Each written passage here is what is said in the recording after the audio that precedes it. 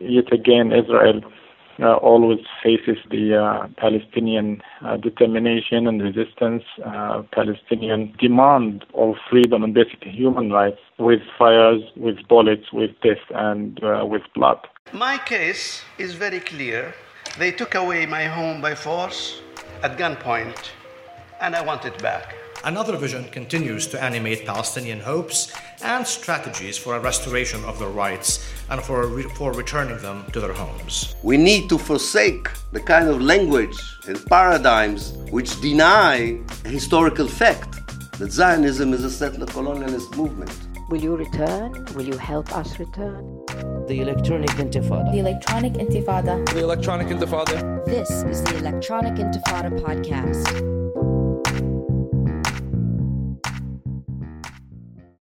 Let's do it!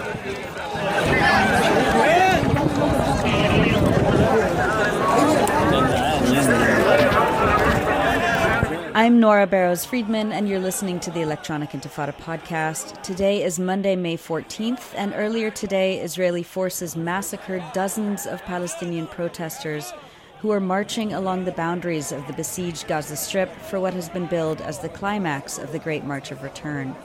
Hundreds have been injured with live ammunition and tear gas.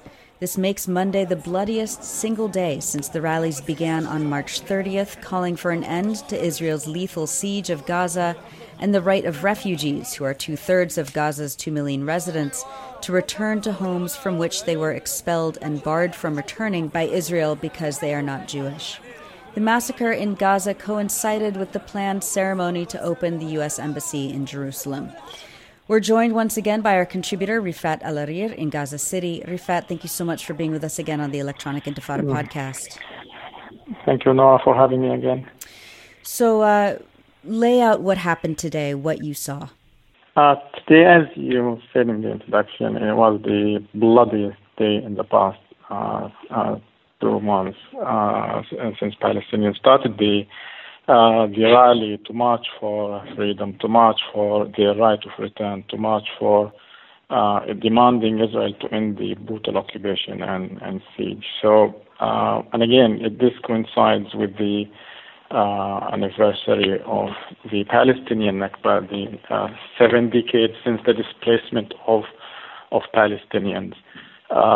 It also comes with Trump moving, officially relocating the embassy into occupied Jerusalem. So hundreds of thousands of Palestinians throughout Gaza Strip were gathering, were approaching the siege as a protest. And as it happened in the past 7 weeks, Israel simply started shooting at Palestinians. This time there were so many Palestinians that every single minute you would hear a shot here or there, and then someone would fall down, an elderly man, a child, simply a woman or a young man. You don't have to be throwing stones. You don't have to be burning a tire. You don't have to be even close to the border. So the scene was horrific. The scene was unprecedented. Over 50 Palestinians were massacred throughout the Gaza Strip. Again, the bloodiest day since the end of the 2014 war on Gaza.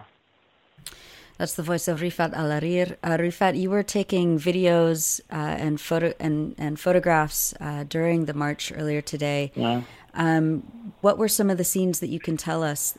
You said this was unprecedented. How was this different from what you saw at the beginning of the march maybe 6 weeks ago? This was, as I said, unprecedented because the first Friday was witnessed an unprecedented gathering. I think today we had double that number of Palestinians. At least I'm talking about the Gaza City gathering, and the same was similar in Rafah and Khan Younis in North Gaza and the middle area. So the number of people was huge. People were today, especially today, were getting closer and closer. In the past, we would have, for example, a couple of thousand people near the border, reacting to Israeli snipers with slingshots, with stones, burning tires. But today, all people, especially women, there was so many women getting even closer and closer to the border. So that was one thing I witnessed today. So many women, elderly people were getting even nearer and nearer to their own villages across the fence. And also people were not afraid of the snipers. In the past, sometimes the Israeli forces would be sending their drones to throw tear gas canisters, and not the people, the young people would be running away for a short while and then come back. And today it was different. There was determination. People really were hoping that something could happen. At least Israel could stop shooting and killing them. At least they were hoping that this day would bring something, some comfort to the Palestinians in Gaza who were besieged. But yet again, Israel always faces the Palestinian determination and resistance, Palestinian demand of freedom and basic human rights, with fire, with bullets, with death, and with blood. Rifat, can you talk about what it was like covering this, what it is like covering this as a journalist, someone who's trying to document what's happening, as journalists are also being targeted by Israel? Yeah. It's terrifying, honestly. Like, being there is terrifying because, like I said, you don't have to be doing anything to be targeted. If you're carrying a camera or even a mobile phone taking footage, it makes you again a target. Last Friday, my friend and colleague, journalist Mu'tasim Dalloul, who writes for the Middle East Monitor, was hit by an Israeli sniper, and he was hit exactly in the area in his body, in the same spot where Yasser Mortaja and Ahmed Abu Hussein were shot, exactly underneath their armpit, where the vest, the press vest, is not protecting them. And today, Wael Dahdouh of Al Jazeera also was shot in his arm. So it is terrifying. But again, we have to do what we have to do. We can't be intimidated by Israel. We can't kneel because Israel is using force. Israel has always used force. If Palestinians want to stop their resistance, they could have done that 7 decades ago. But again, despite the intimidation, despite the Israeli terror, Palestinians kept coming back.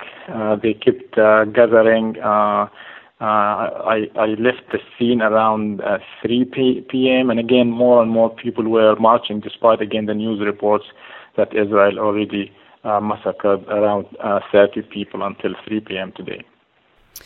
Rifat, can you talk about the abilities and the constraints on medical personnel in the field at the Great March, treating people's wounds, and in the hospitals, given the enormous shortages of basic medicines and supplies due to Israel's 11-year-old blockade? This is the Israeli occupation. It started 7 decades ago. Palestinians are not allowed to have any sustainable source of anything. The factories were destroyed. Their ability to store medicine is not there also. I don't want to forget that the Palestinian Authority is also complicit here, because it's also waging its own war on Gaza, and because of this march has been going on for now over 7 weeks. There is a huge shortage in the medical equipment, in medicine, in tools for doctors. They were calling for blood donation today because, again, with a huge number of people shot, injured, and killed. Now, this is part of the Israeli war on Gaza. If you don't die because you were shot, you will die because you will go to hospital and you will not find the place you will not find your bed, you will not find the proper treatment. This is one. The other thing is that the ambulances themselves were targeted, were shot at several times. We've seen medical staff targeted by tear gas and by bullets. One of the people who were killed today is a Palestinian firefighter who works for the Civil Defense Brigade. Again, he was doing his job. He was clearly marked as a civil defense person. But again, Israel is not sparing anybody. Finally, Rifat Al-Rir, between March 30th and yesterday, Israel had already killed more than 50 Palestinians and injured thousands more as part of a deliberate shoot-to-kill policy.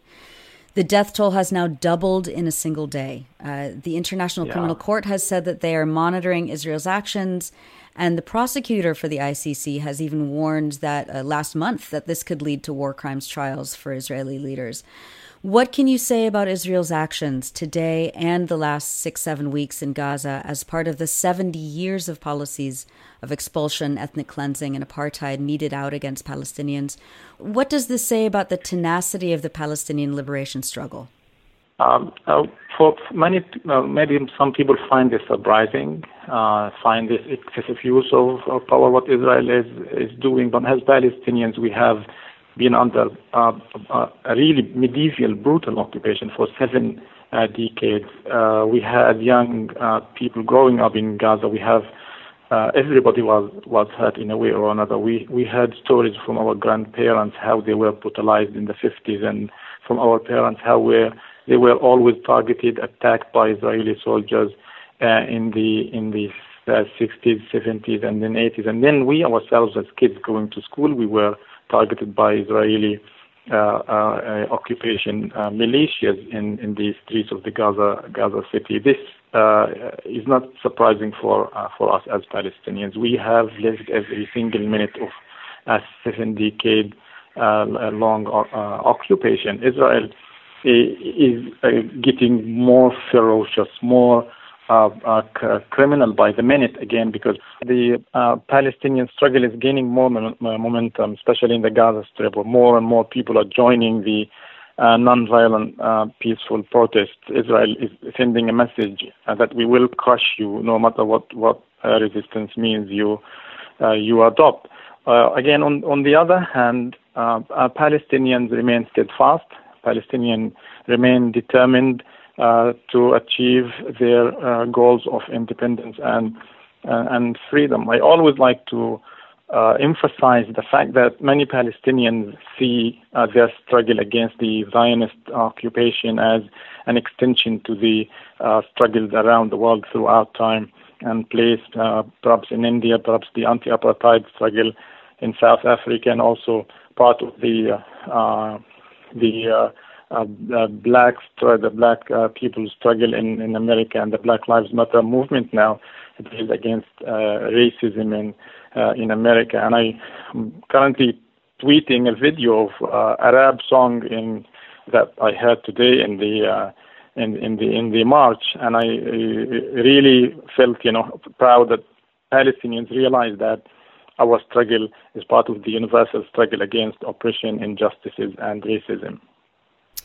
We're going to leave it right there, but thank you so much, Rifat Al-Rir. You are a writer and a contributor to the Electronic Intifada. You're also a professor and the co-editor of Gaza Writes Back. And on Twitter, you are at This Is Gaza. So I encourage our listeners and readers to go on Twitter and look at some of the photos and videos that Rifat has been uploading up there. Rifat Al-Rir, thank you so much. Please be safe, and we'll talk to you very soon. Thank you, Nora, for having me. Good luck. Thank you. I'm Nora Barrows-Friedman, and you're listening to the Electronic Intifada podcast.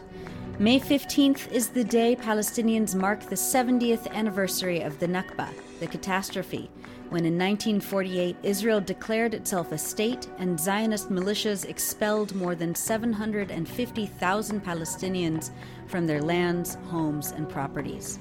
This year, Palestinians in the occupied Gaza Strip have been gathering every Friday since March 30th, participating in activities related to the Great March of Return, a collective demand to end the 11-year-old blockade and the right to return to their lands and homes 70 years on. 2/3 of Gaza's population of 2 million are refugees from the lands on which the State of Israel was declared in 1948.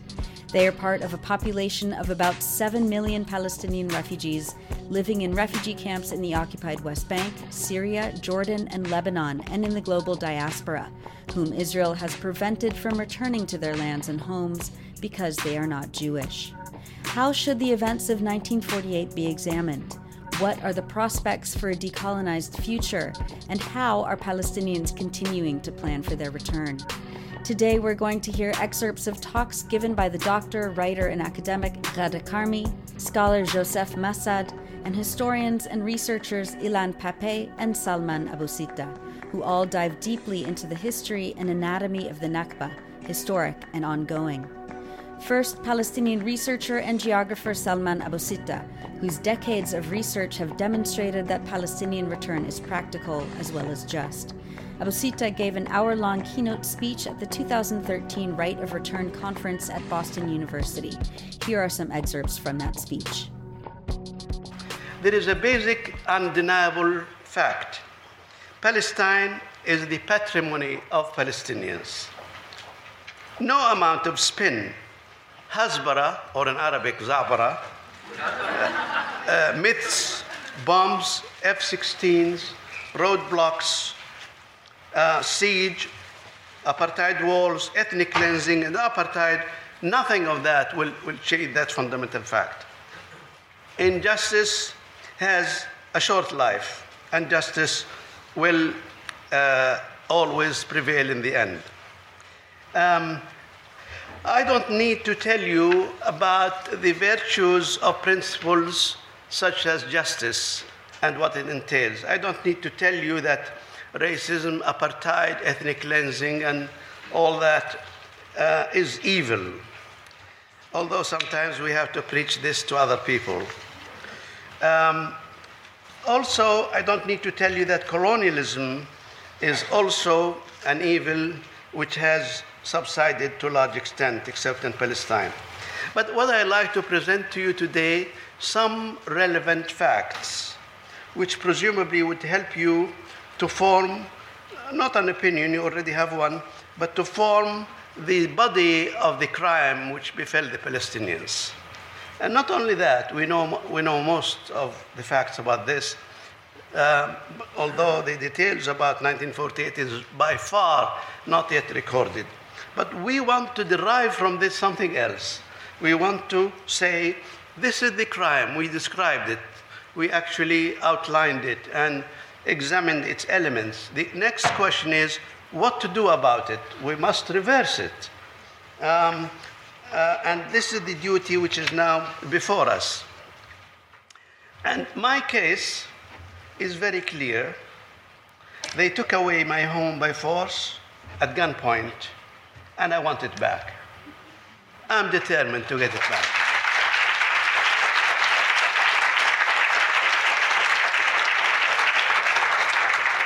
This is my case, but it's also the cause of 12 million Palestinians. We defined what the problem is. We defined what the crime is.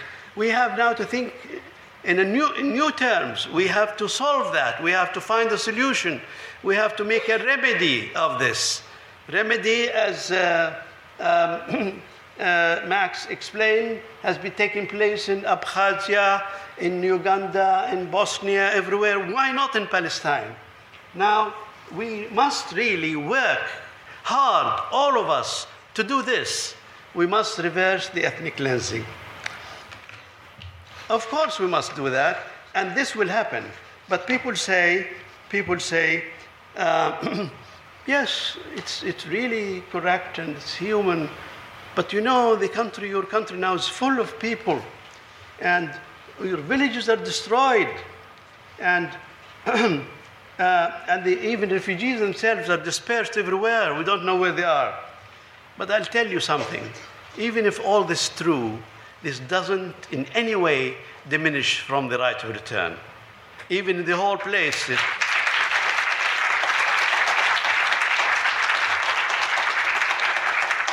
doesn't diminish. It's your home.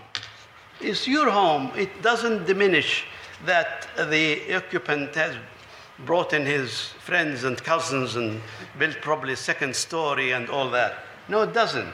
But I tell you, it is not true. Even that is not true. Let us see how it is. Do we know the people, the Palestinians? Yes, we do. We know where they are from.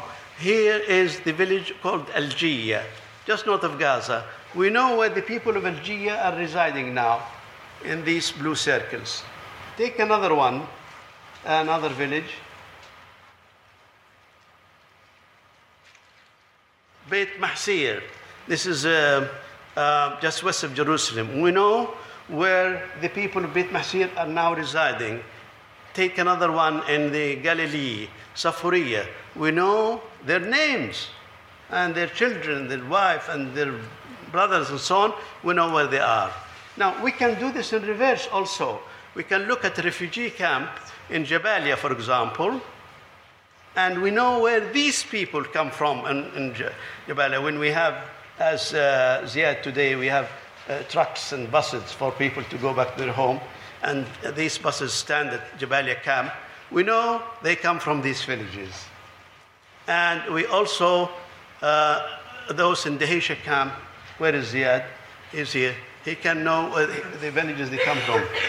And Ain al-Hilwa, and so on. So we have no problem. We have a database of 6 million Palestinians. We know where they are, we know their property, we know they come from, we know their uncles and so on, and where they are residing today, waiting for return.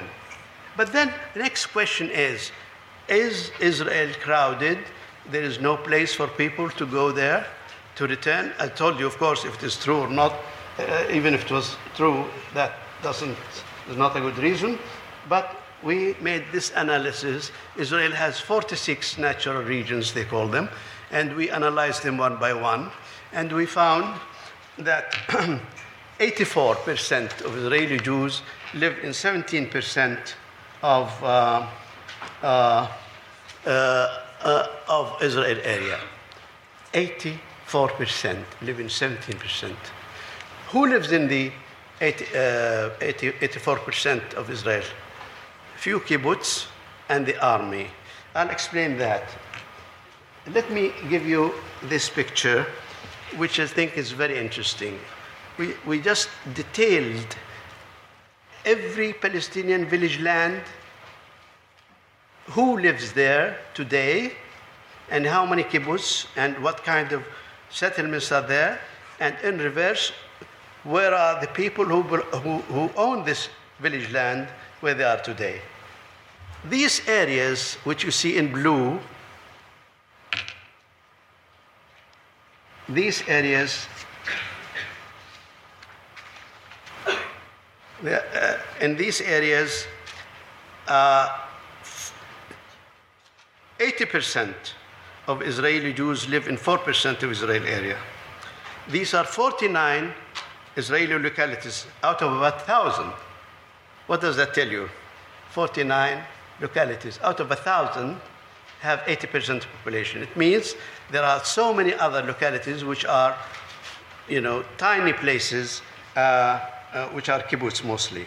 So, therefore, the question of the place is full is not right. I would like to examine in detail an area which is subject of news so much. Here, for example, this one is always doing the right thing. Here is Jerusalem, and here is Tel Aviv, Jaffa, and this is Gaza. In this slide, the red dots are the depopulated Palestinian villages. What happens when they were expelled? The blue area is the Israeli urban expansion today. So you can see the extent of this Beersheba, this is Al-Majdal, this is Dud, and the rest almost empty. Who used this land? Jewish National Fund took this land in order to build kibbutz on it. Jewish National Fund, those people who these gala dinners where jeweled women with the night, evening dresses and tuxedos and so on, collect money for millions. That's Jewish National Month. Why do they collect money? To steal your land and build on it. And ironically, in the United States and in Europe, these are called charity. It's called charity organization. It's tax exempt. Tax exempt to take your money to steal other people's land. Now, what they are using it for, this is the use of this area today. The red dots are strategic military points, and the yellow area is closed military area.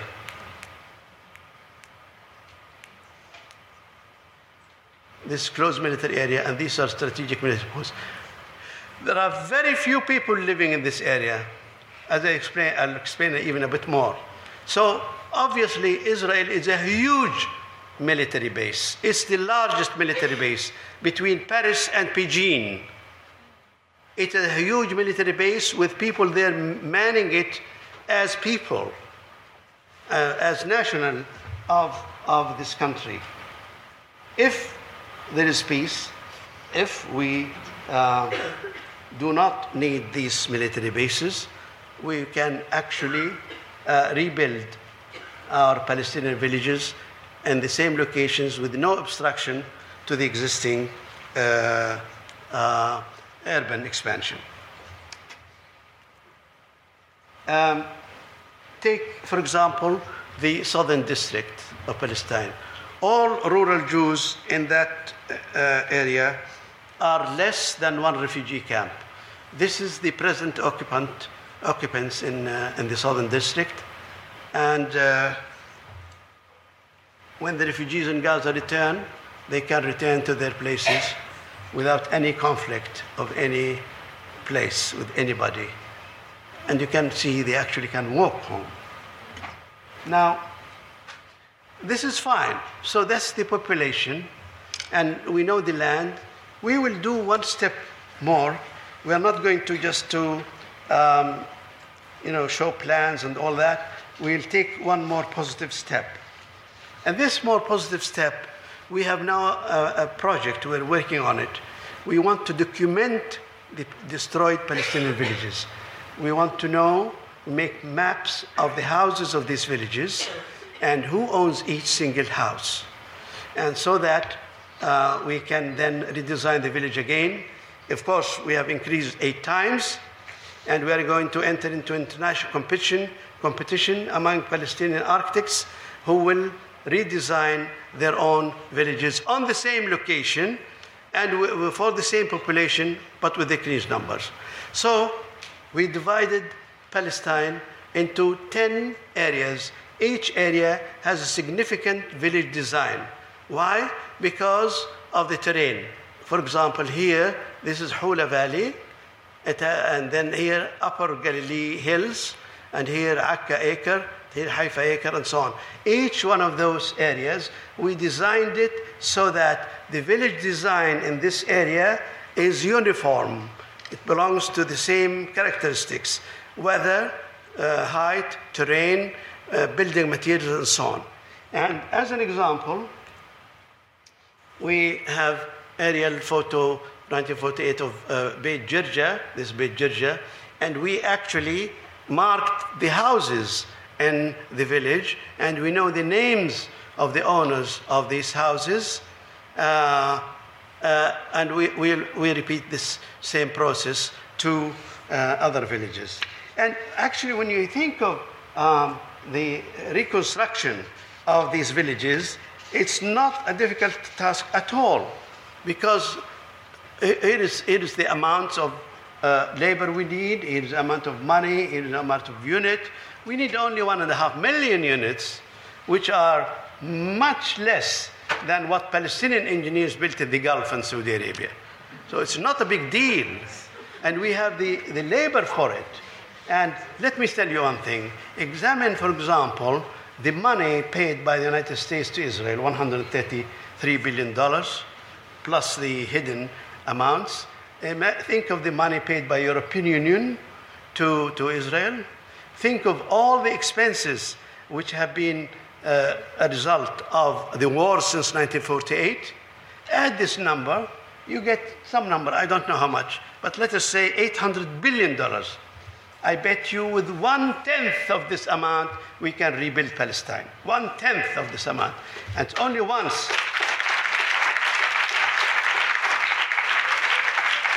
It's only once. It's not a drain on the United States budget, which is in terrible state at the moment. It's actually once. Otherwise, the tap will remain open. So there is no escape from the fact that we have to implement the right of return. And from all this, let me conclude by saying the UN reaffirmed the right of return 135 times. So we have no problem, as you see, neither from logistic or legal or population or land or property or economics or geography or history. We have no problem with that. Of course, we have only the exception, the United States and Israel alliance, to prevent that. Well, we have said earlier that they returned everywhere except in Palestine. Why this is so? Well, I'm sure you know that. The answer is that the Israel racist policies, Israel racist doctrine, Israel's racist history of death and destruction. Therefore, if we have to return, we have to abolish this. There's no question about it. Of course, I agree it is a difficult task, but not impossible. History tells us give us many similar stories. Why am I optimistic about this? There are some reasons for that. First, that Israel has been based on a huge pile of mythology, fabrication, and religious ideology and mythology. And of course, none of this can be the basis of international law, and it can never be the basis of permanence in any period in history. Second, Israel is a colonial project, conceived and implemented from outside with the support of the colonial powers. All colonial projects cannot last. Third, Israel is employing Jabotinsky doctrine, which relies solely on brutal force without the need for any moral or legal justification. It depends on waging constant wars, all of which must be victorious. Of course, living by the sword, you die by the sword. Fourth, Israel has implemented the largest comprehensive ethnic cleansing in modern history. In return, the Palestinian population remains largely in Palestine and along its borders, almost half and half. 12 million people, or only 12% of them are in Europe and America, and 88% are in Palestine and around it.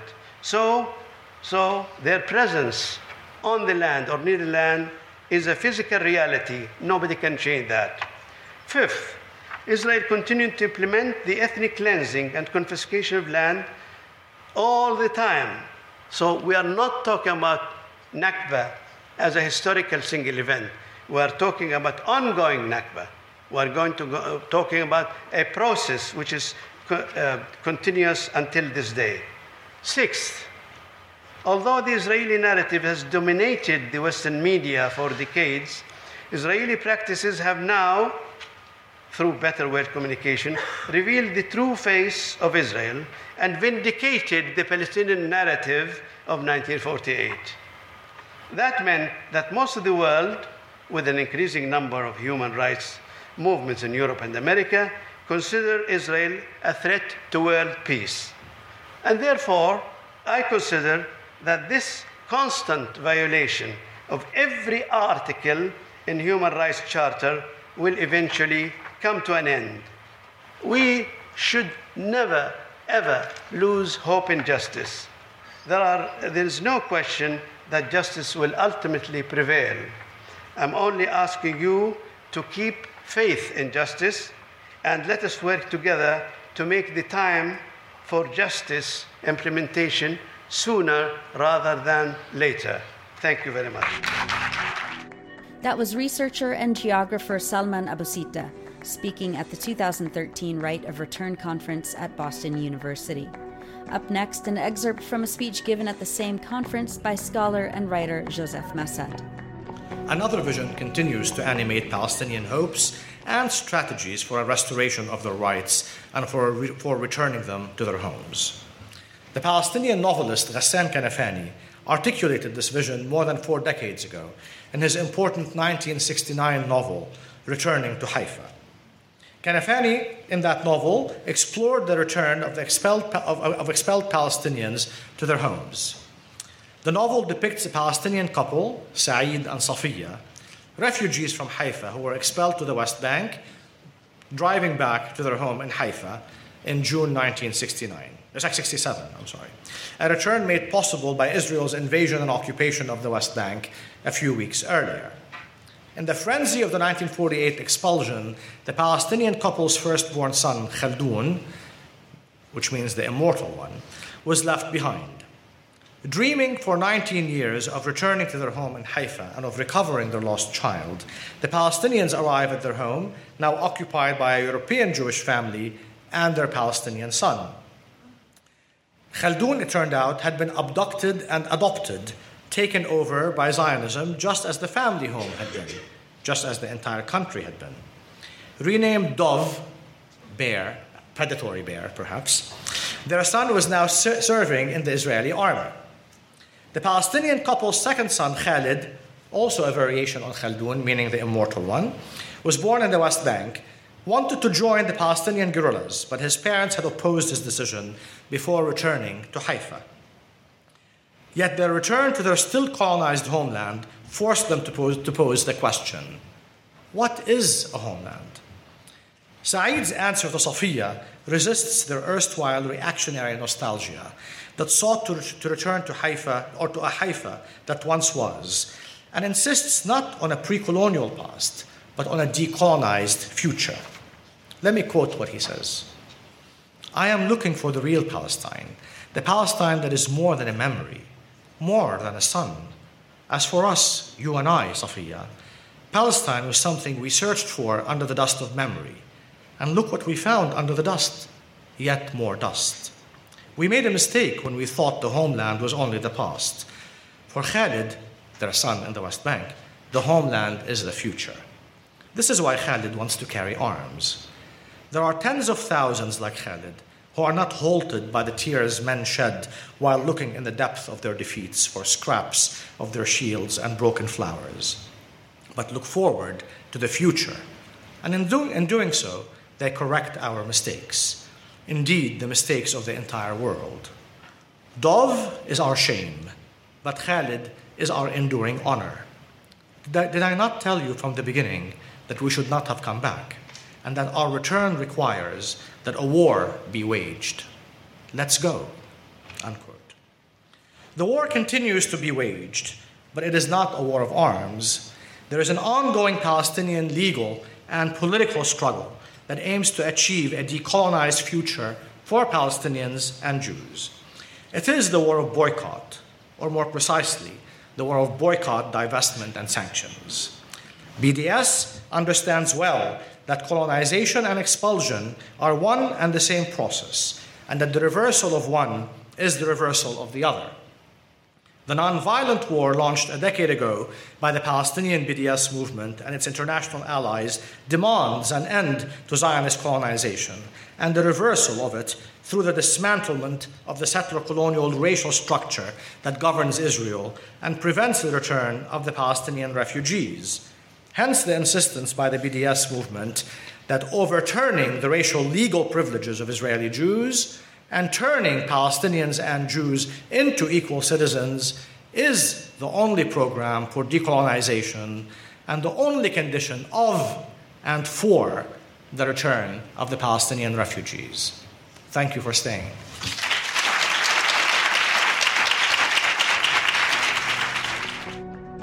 That was an excerpt of a speech by Joseph Massad given at the Right of Return conference in Boston in 2013. You're listening to the Electronic Intifada podcast special episode commemorating the 70th anniversary of the Nakba. Writer, physician, activist, and academic Ghada Karmi was expelled by Zionist forces from her home in Jerusalem as a young child in 1948. She writes about her experience in her memoir In Search of Fatima, a Palestinian story. In 2015, she discussed and read from her newest book, Return, a Palestinian memoir, at the Palestine Center in Washington, D.C. Here is an excerpt of her talk. What I wanted to do with the book was to convey to the reader a reality, the Palestinian reality today. Because you know, and I know, that the way it's presented, and particularly in this country, it's presented as somehow equivalent, you know. On the one hand, you've got Israel, which has got a government and an army, and on the other, you've got the Palestinian Authority, which has a militia and, you know, has its own state, 2 states, and they can negotiate with each other, they can communicate with each other, and in that misrepresentation, the reality, of course, is completely disguised. And reality, which nobody in the media or even people, by the way, who talk about this and who are supposedly sympathetic, what they won't do is represent the reality, what's really going on. And what's really going on isn't just Israeli brutality and how horrible, I don't mean that. The reality is this is a settler project. It's a settler colonial project. It was from the beginning. And the people it has colonized and whose lands it has stolen are living in a corner of their old homeland. That's the reality. Whether they've got something they call an authority, whether other people want to call it a government, is irrelevant. The reality is they are an occupied people. So why would you expect them to negotiate with their occupier or get any kind of deal out of the occupier, you know? So I very much wanted to present the reader. I mean, this is a memoir, so it's not a political tract. It's a memoir seen through my eyes, how life really is, how people really fare. But of course, you realize that as I saw these things, I became more and more disheartened, really. I kept trying, apart from the refugee camps, which I've just told you about, but really, I saw people struggling from day to day. Who can blame them? You know, they've got the army on their necks, they've got these checkpoints, they've got raids, which the army feels itself free to do whenever it feels like, which takes away young men, puts them in prison, you know. It's as much as they can do to stand on their 2 feet and to survive. Now, when I went to Gaza, the impression was even more, even stronger. I don't honestly know, to tell you the truth, how. Let me see if I can find it. How they survived. I really don't know, because Gaza was so bad. It was so bad. I just can't tell you how bad it was. Whatever you read, however much you read, will never convey the reality. And I described it as well as I could. And I hope that when people read it, it's as if they were there. Now, in this extract, I walked out one morning. I was at the hotel in Gaza. And I woke early and decided to take a walk along the empty streets around the hotel, while it was still relatively cool. Since arriving in Gaza, I had seen little of the UN party I had come with. They were busy with their projects and had picked up 2 more workers who had been in Jerusalem and would return with us. Looking at the scenes around me, I might have been in a poor Indian city. Cracked pavements, mounds of rubble and sand, overflowing rubbish bins. A young boy passed by me, barefoot, sooty black with dirt, his blue eyes and fairish hair suggesting his normal complexion underneath was also fair. A grubby T-shirt and short trousers clothed his angular frame. The beaches were deserted, no throngs of skinny boys like him splashing and running in and out of the waves. The Israeli soldiers in their watchtower were awake like me, And I wondered how they felt as they watched the people below living in such dilapidation and poverty just a few miles from their own modern, prosperous towns. Did they think those people wanted to live like that? For one mad moment, I wanted to shout up at them to come and talk to me, to drag them down from their watchtower by their bulletproof vests and their guns and their walkie-talkies. I wanted to push my face up against theirs and shout, "Look around you, properly. These are human beings here, not beasts, not vermin. They want to live decent lives like you. Understand?" The power of the image I had conjured up made me so shake with agitation, I had to walk on quickly to dissipate the feeling, and after a while, calmed down. So, as you can see, these were the feelings it evoked in me. It was so wanton, so cruel in a way which is mindless. Why would you punish people who have done nothing to you? Why? Why would you besiege them? Why would you kill them? Why would you make their lives so intolerable? Why? What does it do for these Israelis? What do they get out of it? Really, I couldn't understand it. I felt incredibly angry. Anyway, so, things carried on. And there I was getting pretty disheartened. And so towards the end of my stay, I started to feel that perhaps, the right of return would not happen. And as this thought struck me, I felt a shiver of alarm. Ever since we left Jerusalem and throughout my life, I had held on to our cause as that of a nation which was dispossessed and must one day return to its country. It was the underlying theme of all my writings, my lectures, and my political work for Palestine. I could not accept for that national cause to be whittled down to one of local occupation after 1967. Nor did I share the political fashion for what was called pragmatism in dealing with the right of return, shorthand for selling the refugees down the river. For me, return was at the heart of the issue. Without it, the injustice that had blighted our lives for generations would never cease. One day, when my sister and I had been discussing our fragmented family and how dispersed we were, how no one lived close to the other, each alone in the world, and how unnatural it all was, she said bitterly, "If we had never left our country, none of this would ever have happened. We would have been amongst our kin, growing up together, helping each other, none of us living or dying alone." And looking up to heaven, she raised her hands, palms upward in supplication, and exclaimed with quiet vehemence, "I pray to Almighty God that He may wreck their lives as they have wrecked ours." I knew there were formidable practical difficulties in the way of our return, an aim that seemed ever more unattainable with the passage of time, but I was determined that Israel should never be allowed to get away with what it had done, despite the resignation and defeatism of the Palestinian official stance and the indifference and cynicism I saw amongst many Palestinians around me.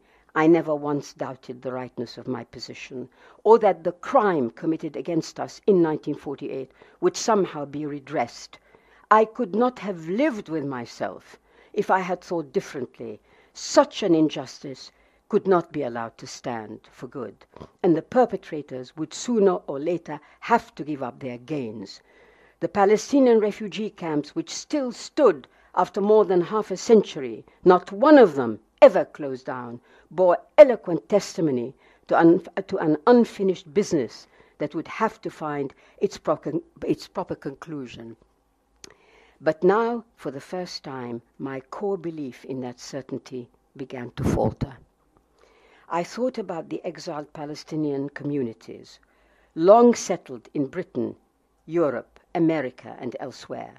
They were well established, and although they still remained devoted to what they called the cause of Palestine, and many of their children too, they went on entrenching themselves ever more deeply in their adopted countries. Many had found a workable accommodation for their commitment to the cause in the form of various activities and charitable works. These would not bring Palestine back, but it was a comfortable compromise that satisfied the demands of conscience and did not upset the tenor of everyday life. I could see this situation continuing for good. What cause did such exiles really adhere to? And how likely was it that any of them, so comfortably settled, would truly strive for the right of return? Could the refugees trapped in their camps, helpless and still dreaming of return, make anything happen? Would those whose primary concern was not the right of return, but the struggle against Israel's occupation and how to end it? Had Israel kept us out of our homeland for so long that we were forced to make alternative lives and thus suspend indefinitely our right of return? And in such circumstances, would any of us ever get back? The thought was unendurable. Even to contemplate it sickened me. So that's how, but don't think that's how the book ends. So, but you see how it made me feel, really. And I don't think this was fanciful. I think that what I said there is a representation of the true situation. I include myself, by the way. I am settled in Britain. I'm settled in London. My daughter was born in London. I am settled. And so are you. Those of you who are Palestinians, you're settled. You have made lives here. You have homes. Will you return? Will you help us return? So these truths were borne in on me. I just say to everybody that the adherence that we all feel to the Palestine cause, the fact that you all recognize the key, must always remain as the seed from which a plant will one day grow when circumstances allow.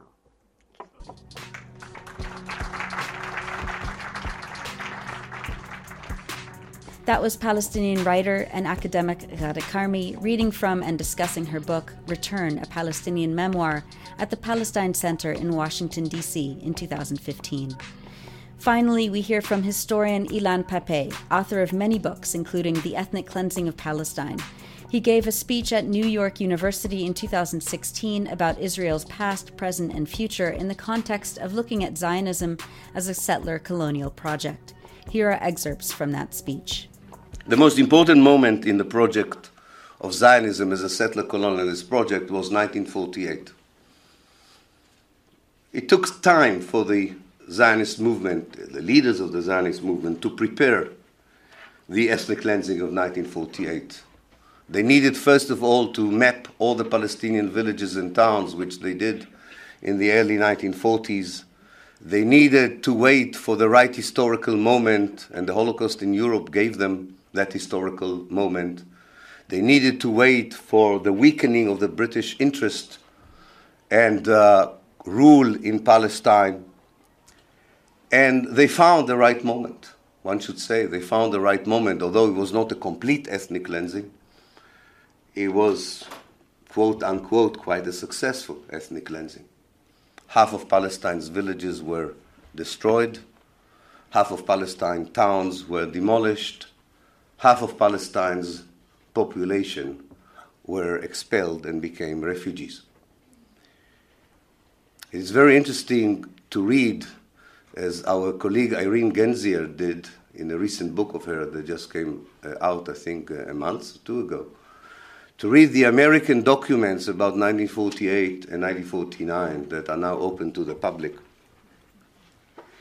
Almost every American representative on the ground, whether they came from the State Department, whether they were part of the CIA infrastructure, or whether they were sent by President Truman, were writing back home to Washington that Israel should be pressured to allow the refugees to return to their homes because the homes are intact, or were intact.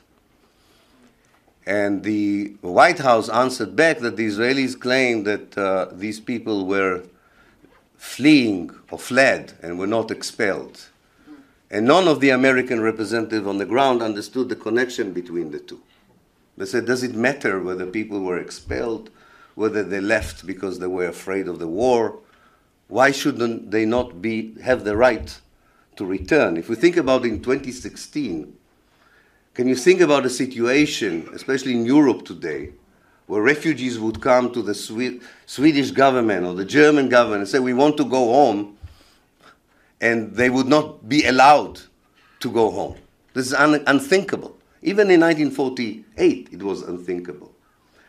And something happened as Irene Genzier describes in the book, there was a certain dialectical process happening in 48, 49 that explains to us a lot about American policy today towards Israel and Palestine. Somehow this exceptionalism that would not be accepted anywhere else in the world took place. Namely, at the beginning of 49, people were still, not people, the administration imposed sanctions on Israel for not allowing the Palestinian refugees to return. In the beginning of 1950, it used the Israeli discourse to explain why refugees should not be allowed to return. And when the message from not only the United States, when the message from the international community is that although settler colonialism elsewhere is something of the past, the genociding people, eliminating people, taking over by force someone else's homeland is something that belongs to the period before the Second World War and not after the Second World War. This is the period of decolonization. This is the period that, at least ethically, this is not part of the normative discourse anymore. Now, for most native people, settler colonialism ended in genocide. And we don't want to see that happening in Palestine, although that's also an option. There are three actually case studies recently of settler colonialism coming to an end in a more peaceful way. And we should look at these three examples towards the end of this analysis and think about the implication of these processes for a new thinking about Israel and Palestine. And what would it mean for the definition of the Palestinian liberation movement in the future? The definition of the radical anti-Zionist groups in Israel in the future, and the international perception of what is a solution in the future. One example is the north of Ireland, a very long project of settler colonialism. Northern Ireland, the north of Ireland. Protestants were settled there from the 17th century onwards. It took them a long time to find a certain solution. It's not perfect, it's not ideal, but it's a blessing compared to what happened there before. There is the violent and very swift ending of settler colonialism in Zimbabwe, which was based on the idea that no settler colonialist project can come to an end without redistribution of natural resources, especially land. It was done very violently in Zimbabwe. I'm not sure it's a good model. And then we have the South African model, where the settler community was offered a compromise it eventually accepted after years of sanctions and boycott and a very brave struggle by the ANC on the ground. The political apartheid, which was the main means to implement the logic of elimination in the case of the white settlers in South Africa, the political apartheid would come to an end, But in return, the economic apartheid will continue. Also not a very good model, but still, we would rather be in South Africa today than in South Africa under the days of apartheid. So in Palestine and in Israel, we have to think about these models, their weaknesses, their advantages. But of course, just to begin, we need to forsake the kind of language and paradigms which deny a historical fact that Zionism is a settler colonialist movement. You know, saying about a society that it is settler colonialist does not mean much. And I thought when I was part of the group that started to write articles, create journals about it, have courses in universities and conferences about Zionism and settler colonialism, I thought this would be just the beginning of a conversation. But I was wrong. In my university, I organized a conference called, under the title, Settler Colonialism in Palestine. And 12 hours later, the Israeli embassy, the Board of Jewish Deputies, even the Prime Minister's office in Britain called my university to say that they would not allow such an anti-Semitic and pro-Nazi conference to take place. We also found out later that neither the Board of Deputies, nor the Israeli ambassador, neither the Prime Minister of Britain knew what settler colonialism was about. But they were very worried about the connection between colonialism and Israel. Luckily, I'm in a good university. So the conference did take place. But I understood from the reaction that actually probably even the Israelis themselves understand the Israel is a settler colonialist society. Otherwise, they would not have objected to such an analysis. And this is our task. Can we help from the outside? Can we build from the inside a framework for relationship between the third generation of settlers and the local population? That would require redefining the PLO, which is based on a very different paradigm. The PLO was based on the FLN, the idea that the Zionists are colonialist settlers that could be driven back home. This is not going to happen, ever. We need the ANC as a model, not the FLN. So that the Palestinian Liberation Movement has to redefine its ideas of the project of liberation. Of course, Israeli Jews would be the last one to join in this exercise. You don't leave a comfort zone of a settler just because someone wrote a good article. What you need is a good boycott and divestment and sanction movement to begin and get that into their head. So we should enhance our efforts to strengthen the BDS efforts against Israel. We should ask the Palestinians to lead the way in defining what is the liberation project, also in terms of social justice, not just in terms of political arrangement. Otherwise, we will fall to the same trap as post-apartheid South Africa. For most Israelis, such a conversation would be a conversation that comes from Mars. But it doesn't matter. We have to insist, because we wasted 40 years of talking about nothing, doing nothing, injecting millions into the West Bank that did nothing, creating Palestinian institutions, both in the West Bank and inside Israel, that don't mean nothing, that don't mean anything. So we lost time, we lost energy, and I'm not going to do it. I'm too old. There's a younger generation that understands these issues, both in Israel and in Palestine. And I think they are beginning to build a different discourse. And with this I would end, because the greatest success of Zionism was fragmenting the Palestinians into different groups.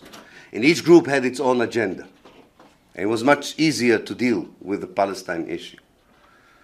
But nobody thought about Facebook when they created the apartheid wall, when they ghettoized Gaza. You can talk in the same moment with people in Gaza, in Hilwe, NYU, Haifa, and Exeter, in the morning. With everyone you can talk. And people talk. Young people talk to each other. Young people are thinking in such a way that, in fact, the present political parties, both in Israel and in Palestine, I think, will not be relevant in the near future. The problem is, of course, as we know from neighboring Arab states, that the collapse of existing structure does not mean peace. It can mean chaos, it can mean carnage, it can mean anarchy. But again, because these things have happened before, you have enough knowledge and expertise maybe to prevent them happening elsewhere. So I would end by saying that if in this university you would insist of teaching Israel and Palestine in any course you give on colonialism, on settler colonialism, on apartheid, on genocide, if you will continue to support movements such as the BDS, and if you will have a modicum of conscience in you, and you will not support the policies against the Palestinians, history would judge you as people who have contributed to a better future in Israel and Palestine. Thank you.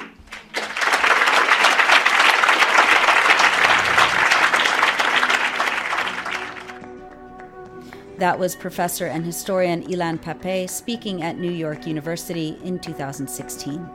To watch all of these speeches you heard in full, read the podcast blog post on electronicintifada.net.